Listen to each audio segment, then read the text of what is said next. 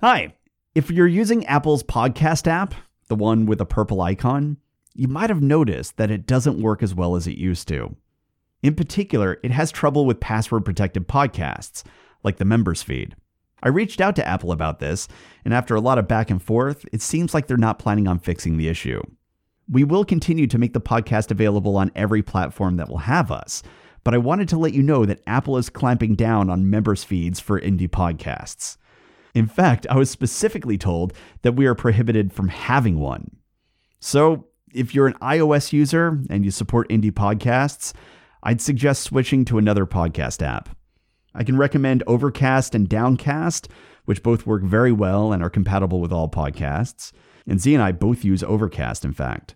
And there are instructions in your account page for setting up the feed with those apps. If neither of those appeal to you, there are a bunch of other apps out there that will also work with the members feed. So I encourage you to take a look and see what's available, because unfortunately it seems like the Apple Podcasts app is not entirely compatible with members feeds anymore. All right, let's get to the show.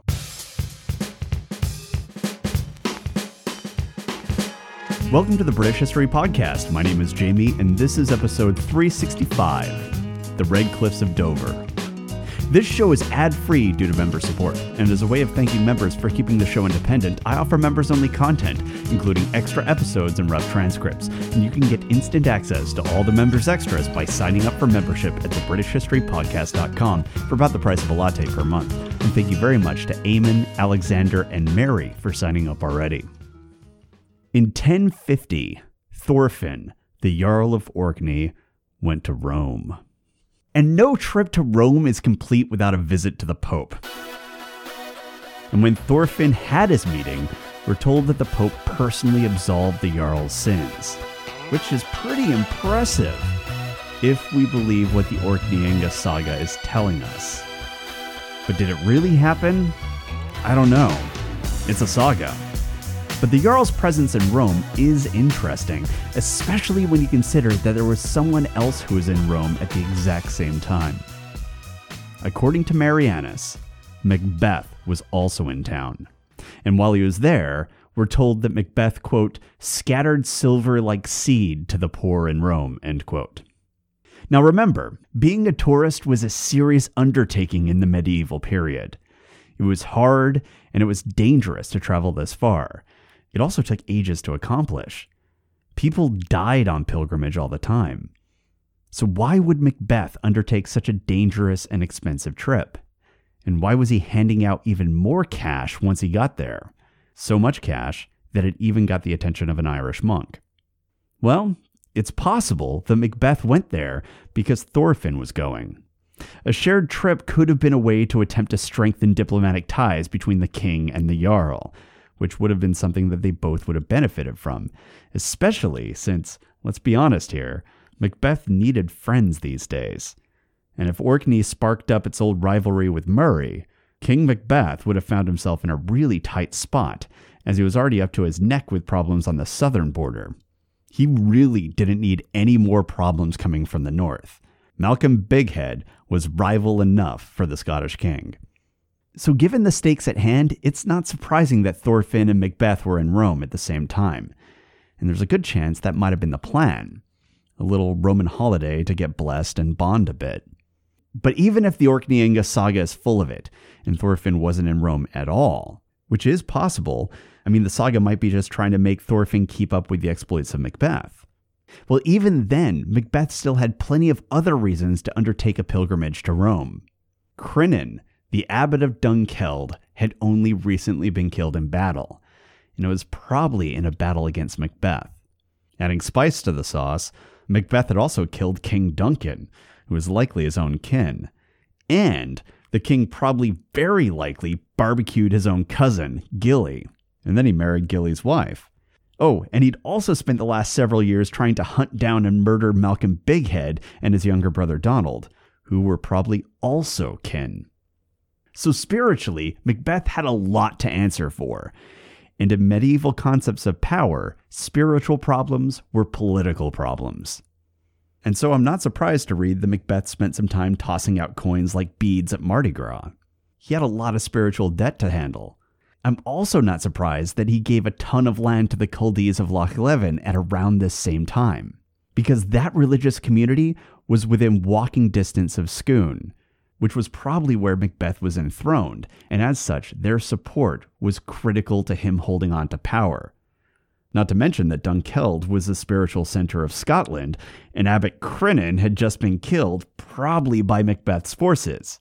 So I'm thinking the king was probably trying to patch up relations with the Scottish church here. And so even though we're not exactly told why Macbeth took this pilgrimage, or why he gave alms and gifted lands, we can guess. But Macbeth and Thorfinn weren't the only Brits in Rome at this point. Someone else had some business to attend to there as well, and that business involved, in the strangest of ways, our favorite hot mess, Sweyn Godwinson. And to explain this third visitor to Rome, we're going to need to jump back a bit. You'll remember that Sweyn Godwinson kidnapped his cousin Bjorn, who was also the brother of the King of Denmark. And then, at some point, while they were out at sea, Bjorn was killed. Well, after that little adventure, Sweyn fled to Count Baldwin of Flanders, the King of Denmark's rival. And Baldwin welcomed Sweyn into his court and promised to protect him. And everything that transpired here was extremely sketchy, even by Sweyn's standards. Kinslaying was a big deal in the medieval value system. And on the list of crimes, this was way worse than sexing up nuns.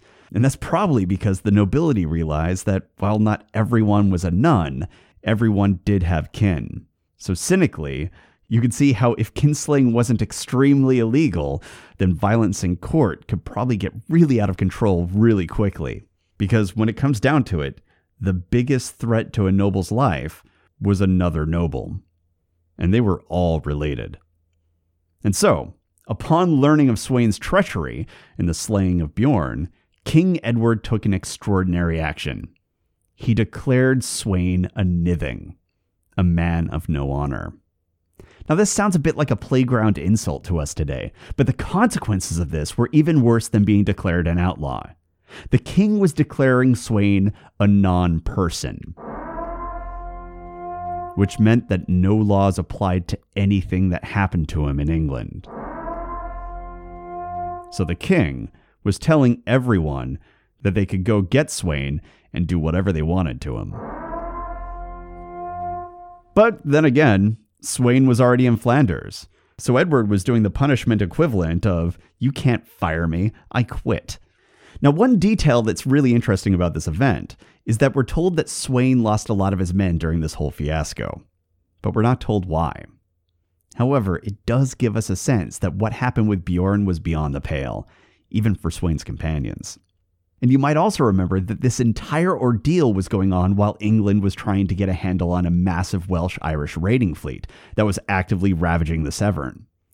Now, curiously, we're not told how that was resolved, if at all. The English sources go silent on this, which makes me suspect that Sweyn's insane antics actually hampered the English response, and the people of the Severn were abandoned. Which would have meant that the Irish and Welsh would have been able to take whatever and whomever they wanted without much opposition. So after 1049, the House of Godwin was not looking very good, and Godwin himself appears to have still been trying to support his eldest son, which was no doubt making matters worse. And we've all seen this one play out, right? You have a complete mess of a human being who is so terrible that you're left asking, how did someone like this even happen? And then you discover that their parents have been cleaning up their messes and covering for them for their entire lives. And you're like, oh, that's how. That's Sweyn. And I don't know if Godwin just couldn't see what his son was, or if he was just a paragon of unconditional love to the point where he was willing to burn down his dynasty and the lives of his kin just to protect his firstborn. I don't know. It's very possible that this was a dynamic built on some aspect of medieval cultural values that we no longer have or can understand. But whatever it was, Sweyn was sinking, and Godwin, bless him, seems to have been going down with the ship. But can you imagine being Edith or Harold right now? I mean, Edith was the Queen of England, and from what we can tell, she was politically savvy. And Harold, Godwin's second-born, also appears to have had a brain cell or two. And here they were, watching their lives crumble in front of them, all thanks to Sweyn and the endless indulgence that he was getting from their father. The House of Godwin was faltering, and this kinslaying was damaging on more than just a social level. Bjorn was an extended family member of the House of Godwin, and he wasn't just some random noble taking up a plate at the feasting hall. He wasn't even just a random noble with a powerful brother. Bjorn was an earl. He was the man who governed over the East Midlands, and he'd been murdered without a direct heir. Now, he was Godwin's kin, so you can imagine that that might have gone to someone in Godwin's family. But it didn't. Instead, it looks like King Edward handed the title over to his own cousin, Ralph. Now, Ralph was the stepson of Count Eustace II of Boulogne, a French noble who had close ties with Duke William of Normandy. Ralph was also a guy that Sweyn Godwinson personally hated. And we know this because we're specifically told that Sweyn was feuding with this guy, because of course he was. So this murder of Bjorn resulted in the scion of the Godwin family being declared as a non-person, and thus was permanently living through the purge. And it also resulted in lands that were previously held by a powerful ally of the Godwins being handed over now to the son of a French noble, who was also a close ally of one of Godwin's chief political opponents, namely the king and his Norman friends. So the House of Godwin wasn't just losing social power, they were losing real economic and political power thanks to Sweyn's bullshit. Moreover, the king's antipathy towards the Godwins was so significant that it was overcoming any bonds that were formed through his marriage to Edith. And speaking of that marriage, Edith still hadn't had any children. I mean, King Edward wasn't just mad at Sweyn, he was mad at the whole family. And that fact wasn't lost on Harold Godwinson. And Harold, unlike his older brother, wasn't an idiot. So while Godwin was likely at court pleading with King Edward to lift the condemnation of Sweyn, Harold went out and he did the smart thing. He gathered a group of companions, and he headed to Dartmouth to search for the unmarked grave of Bjorn Estrithson. This entire situation was a stain on the House of Godwin, especially since Godwin was likely spending most of his time in court trying to back up Sweyn, which meant that Sweyn's nonsense had become the family nonsense. But Harold realized that while he couldn't control his father, he did need to distance himself from Sweyn as much as possible. And finding Bjorn's body was a first step in the right direction. And we're told that eventually he found it. But considering that it was an unmarked grave, I'm not entirely sure that who he found was Bjorn. But regardless of who he dug up, the body was transported back to Winchester. And once there, Harold and his retinue brought the body to Old Minster, the resting place of the kings of Wessex. And Harold interred the corpse next to the body of Bjorn's uncle, King Canute, and he did this with all due ceremony. It was a kind gesture, and it was exactly the sort of thing that a savvy person would do in order to create as much distance between himself and his hot mess of a brother. And I have to think that Harold was also banking on the fact that if anyone would be willing to overlook someone's crazy, messy family and just take them on their own merits, it would probably be King Edward. I mean, you can even imagine that Edward might have empathized with Harold's frustrations, given that his own family had also been full of short-sighted and bafflingly vicious idiots. And Harold's efforts do appear to have worked. The long-suffering second son of Godwin maintained his relationship with the king, and it looks like he was well on the path of establishing himself as the good one, which is probably the best he could have hoped for in the circumstances. And meanwhile, it looks like Godwin was still trying to get Sweyn back in England, and he appears to have sought the help of a family friend, Bishop Eldred of Worcester. Now, Godwin and Eldred have been tight for years. The Godwins had even played a major role in Eldred's appointment to the bishopric back in 1046. And while we don't have the specifics of the discussions, it seems quite clear that what Godwin wanted was the bishop's support in getting the king to allow Sweyn back into England. And you can see the shadows of all the horse trading in the records. And it's one of those events that reminds us that the English church and the English aristocracy were two parallel power structures, that were deeply intertwined, with each asserting their own type of power and each having their own, sometimes conflicting, incentives. And what the church cared about was Exeter. You see, back in 1046, before Eldred was even a bishop, Worcester was part of a larger combined see that included Crediton and Cornwall. And they were all governed by Bishop Lyfing, who was one of Canute's inner circle. But then Bishop Lyfing died, and the court needed to figure out what to do with the sees that were held by him. Earl Godwin, who was then the king's top counselor, wanted Eldred to take the seat, but King Edward was already starting to get tired of his counselor's habit of putting all of his friends into power. But then again, Edward was also relatively new to the throne, and he was also culturally having been essentially raised in Norman courts, and he was also King Edward.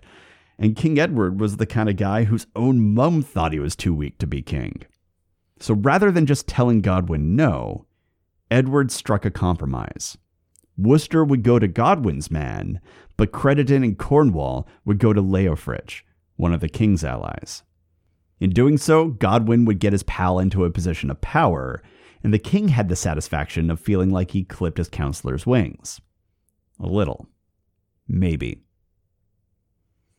Well, it had been several years since then, and Bishop Lyfing of Crediton and Cornwall was looking to firm up his position. Specifically, he wanted to move his see from Crediton to Exeter, and then officially combine the two. This would make his job easier, and it would also enhance his power, which in turn would enhance the king's power. However, you can't just move the center of a bishopric. It's not like moving dorm rooms. A change like this would have spiritual implications, because apparently the Holy Ghost is super sensitive to zoning laws, and the church was just one big HOA, or something. But because Big J's man on earth had some views on gerrymandering, if Bishop Lyfing wanted to move, he would have to get permission from Rome. But there was still the matter of Eldred. The thing is, Godwin's main talent was surrounding himself with capable allies. So long as they weren't his children.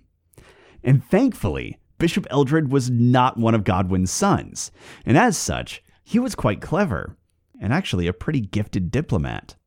He was also Bishop Lyfing's counterpart. Lyfing, being the king's man, held one section of the old combined see, and Eldred, being Godwin's man, held the other. And that meant there was probably no better advocate for the relocation of Bishop Lyfing's see than Bishop Eldred, because in other circumstances, he would be an obvious rival. And it just so happened that Eldred's chief ally, Earl Godwin, wanted something from the king. He wanted his son back. And I suspect that is why in 1050, which was less than a year after Sweyn was declared an unperson for kinslaying, Bishop Eldred was dispatched to Rome on the king's business, for the express purpose of obtaining papal permission to establish the see at Exeter, which meant that Bishop Eldred was in Rome at the same time as Macbeth and Thorfinn. And I just can't help but imagine them all bumping into each other at the pub looking for a decent cup of mead, and having a chat about how much they all missed the butter back home. Small world. Small world. But anyway, Bishop Eldred attended a council, and he obtained permission for the king's man to move his see to Exeter. And once that was complete, he began the long journey back to England. Probably with, a case or two of Mediterranean wine. And on his way back, he took a slight detour, and he picked up Sweyn Godwinson. And it's not hard to see what happened here, right? Godwin and King Edward clearly made a trade, and Edward got a stronger footing with the English church, and Godwin got Sweyn, which was great news for Sweyn, but was probably bad news for England. And given his fail son's return to the island, you might be tempted to think that Godwin was a wielder of supreme power here. But actually, I think this whole affair is evidence that Godwin was actually losing power, and King Edward, for pretty much the first time in 8 years, was feeling secure enough in his rule to be able to directly challenge his chief counselor. I mean, looking at the evidence, it seems clear that Godwin, through his ally Bishop Eldred, was forced to make concessions in order to get his son back. And just a few years earlier, I doubt there even would have been a negotiation. Furthermore, as I mentioned earlier, Edward and Edith had been married for 5 years now, and there still wasn't a child born of that union. Edith, as far as we know, hadn't even gotten pregnant. And time was running out on Godwin's hope for a grandchild on the throne, because Edward was now about 47 years old. And that gave the king a lot of leverage. So long as the king remained married to Edith, there was a Godwin in the royal bedchambers. But if this marriage remained childless, then the king could use the unfruitfulness of the union as an excuse to set Edith aside and find another wife in an attempt to produce an heir. The threat of that would have been obvious, and it would have grown more oppressive every year that the situation went on. Additionally, as Edward aged childless, the question of succession became a more pressing national concern. And the fact was that Europe was riddled with princes and nobles who were kin to either King Canute or King Athelred, and many of them were also already powerful, with money, experience, and armies. So Edward was now in a position where the rich and powerful of Europe wanted to curry favor with him in hopes of securing their place in the line of succession. And this was leverage that gave him even more power in court. And then, amidst these rising political tensions, an event tipped the scale. In October of 1050, Eadsiga, the Archbishop of Canterbury, died. Now, Archbishop Eadsiga had been an interesting character. For a while, in fact, he was both the Archbishop of Canterbury and the Shire Reeve of Kent, a combination which must have made law enforcement weird, even by medieval standards. But more importantly for this story, Eadsiga was also the man who crowned King Edward, and probably, more importantly, was the likely reason why Sweyn Godwinson was finally forced to set aside that abbess a few years ago. And as such, on the great balance of English political power, Archbishop Eadsiga was probably more on Edward's side than Godwin's. Except now he was dead. And to be clear, and I can't believe I have to make this clear, there's no evidence that this was one of Sweyn's capers. In fact, there's no evidence that anything shady happened here at all. Archbishop Eadsiga had been sick for years, and it was probably a surprise that he'd lived as long as he had. But now that he was dead, he would need a replacement. And Godwin had just the man in mind for the job. A man named Athelrich. And Athelrich was a clear choice for Godwin here. Not only was he a monk of Christ's church, he was also family. And if we know anything about Godwin, it was that he liked to put family members in positions of power. And when it came to matters in Canterbury, Godwin's wishes carried a lot of weight, because he governed those lands, and he was their patron. But at the same time, it was also pretty clear that power on the island was turning against him. His position in court had been wavering ever since Sweyn launched that treasonous war and stole a nun to celebrate. And the truth is that ever since then, things just kept getting worse. And I wonder if that is why the monks of Christ's Church did something unusual here.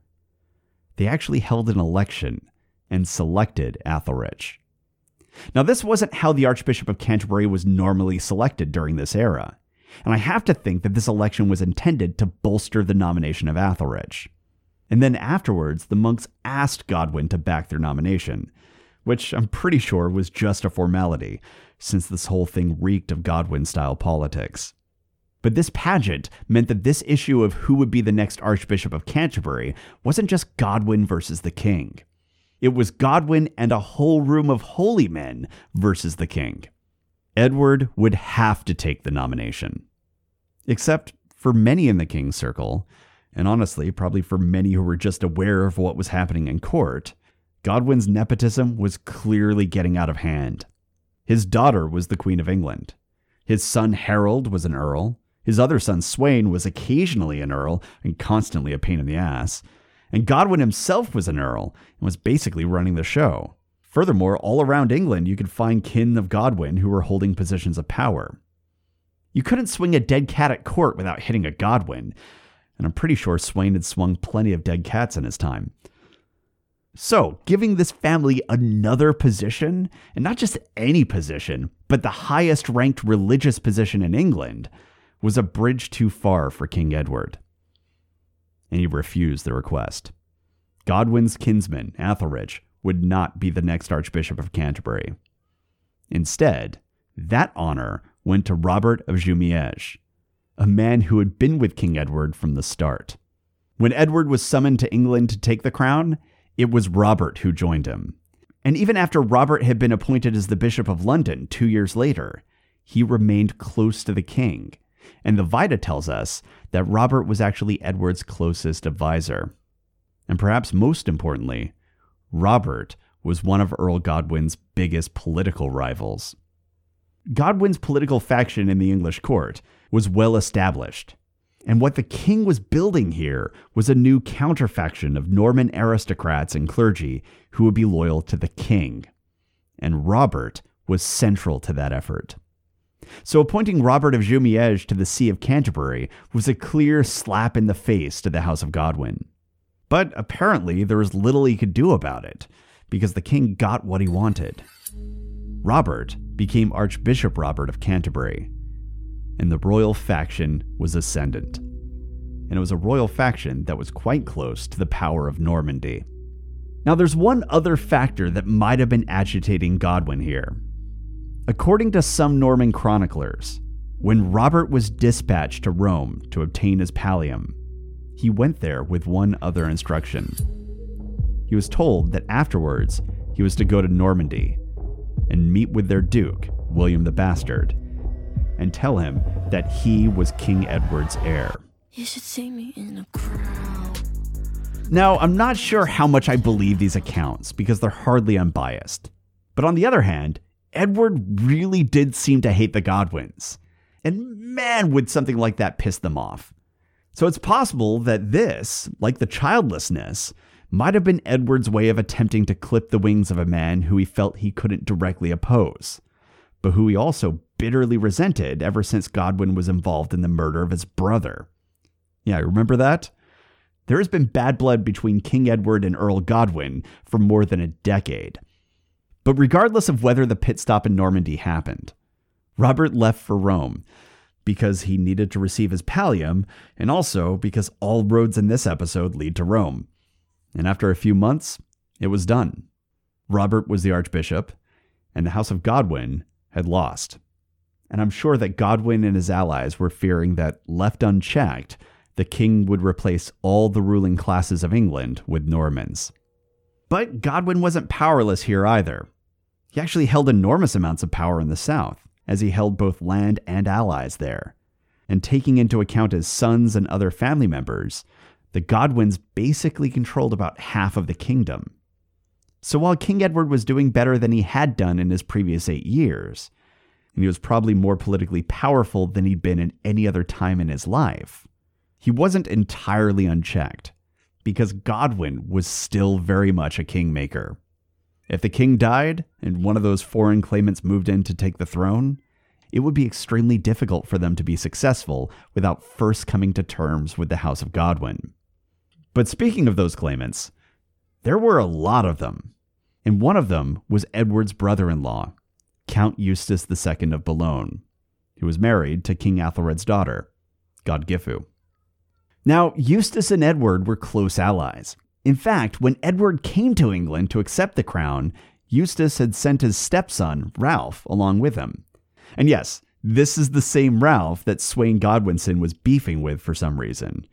It was also the same Ralph who became an earl and got Bjorn's lands and titles after Sweyn, decided to dabble in kinslaying. So Eustace wasn't just a close ally of Edward's. He was also deeply entwined in the growing political crisis that was developing between the king and the House of Godwin. In fact, for Eustace, Sweyn wasn't the only fail son of Godwin who was causing him political problems. He just happened to be the eldest of Godwin's fail sons. There was also Tostig, because Tostig had married the daughter of the Count of Flanders, the same guy who'd been turning his kingdom into a halfway house for the enemies of King Edward. And that obviously had political implications for the Godwins, not the least of which because it was yet another reason why they were on King Edward's shit list. But beyond that, the Count of Flanders was feuding with Count Eustace II of Boulogne, because of course he was. And thanks to this marriage with Tostig, that means that was also something that the Godwins were at least connected to. So Count Eustace II had plenty of reasons to beef with the Godwins before he even set foot on English soil. And beyond that, there was also the political implications of succession. Eustace was a potential claimant to the throne, and he was exactly the kind of claimant that Godwin's faction opposed. He was French. One of the biggest conflicts in court during this period appears to have been Edward's desire to fill every seat with a Norman, and Godwin's desire to fill every seat with a Godwin. And here we are, with a childless Edward, who's in his late 40s, and as such, we're dealing with serious questions of succession.